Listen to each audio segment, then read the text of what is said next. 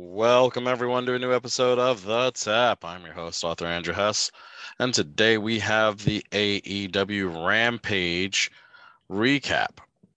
Now, when it comes to Rampage this week, I thought they actually had a pretty good show. You had several good matches. Kicking off the show was the Kings of the Black Throne from the House of Black, which is Brody King and Malachi Black, getting the win over Alex Reynolds and John Silver. Um, Great match by all four competitors. I really think that Silver and Reynolds needs to just kind of get like a good push going in AEW because I think that they are such great talent.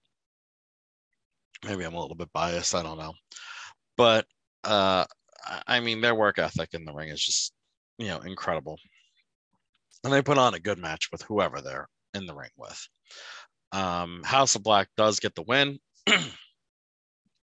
And right afterwards, you actually have a Miro promo, a little video package, and going on about how, why is he getting put against, put in the line of the House of Black? Is it because he's, you know, his God is, turned his back on him, or is it because he wants, you know, him to be a member of the House of Black? Like he doesn't really know.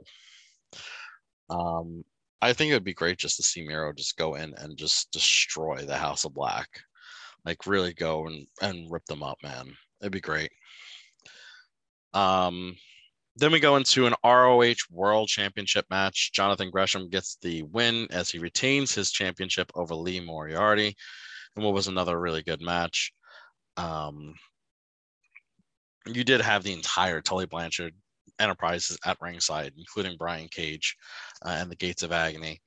Um, so I mean, you really had like a lot going on in this match.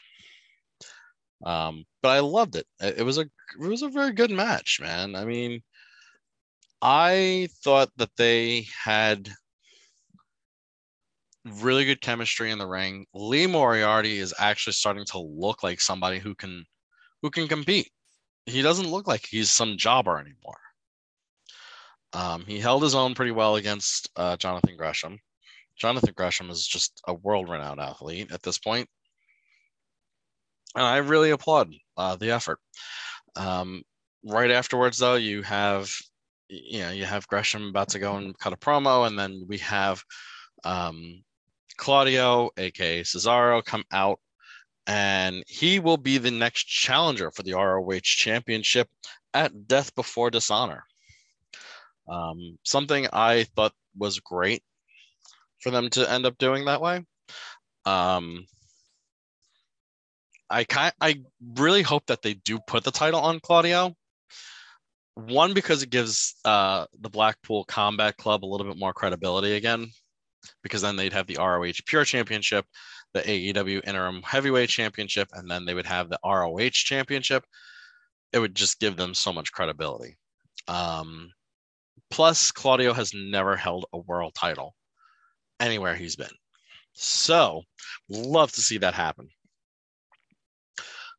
We did have a Christopher Daniels promo on behalf of Samoa Joe calling out for Jay Lethal and Sanjay Dutt, saying, you guys are big men sitting here talking crap about Samoa Joe when he's not in the same building as you, let alone the same state as you. So you're talking, you're doing all this talk, but you're going to be singing a different tune once Samoa Joe gets his hands on you. Um, Match that I didn't really care for was the Statlander and Athena match, getting the win over Charlotte and Robin Renegade. Um, Charlotte Renegade and Robin Renegade are supposed to be twins, and Statlander and Athena just kind of came in and just destroyed them within like a minute or two. Afterwards, you had Layla Gray come and get in their face, which caused Statlander and Athena to start beating on her, which brought out Jade Cargill and Kira Hogan, who took out Athena and Chris Statlander right away.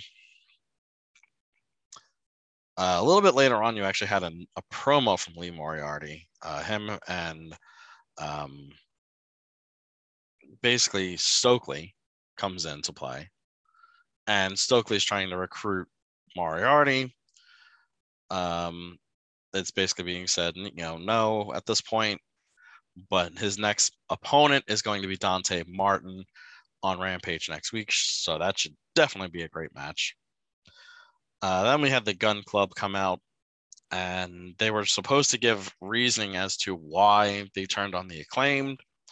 Acclaimed just come out and just start, they just start beating on the ass boys. And then they cut a rap on them, which was okay. The main event was what I liked. Lucha Brothers get the win over Private Party. In this match, though, I mean, you had Private Party come out with Andrade and Jose the Assistant, who were sporting the masks that they stole from Penta and Rey Fenix. During this match, though, this match was just great all around until you get to the ending, which was just really confusing.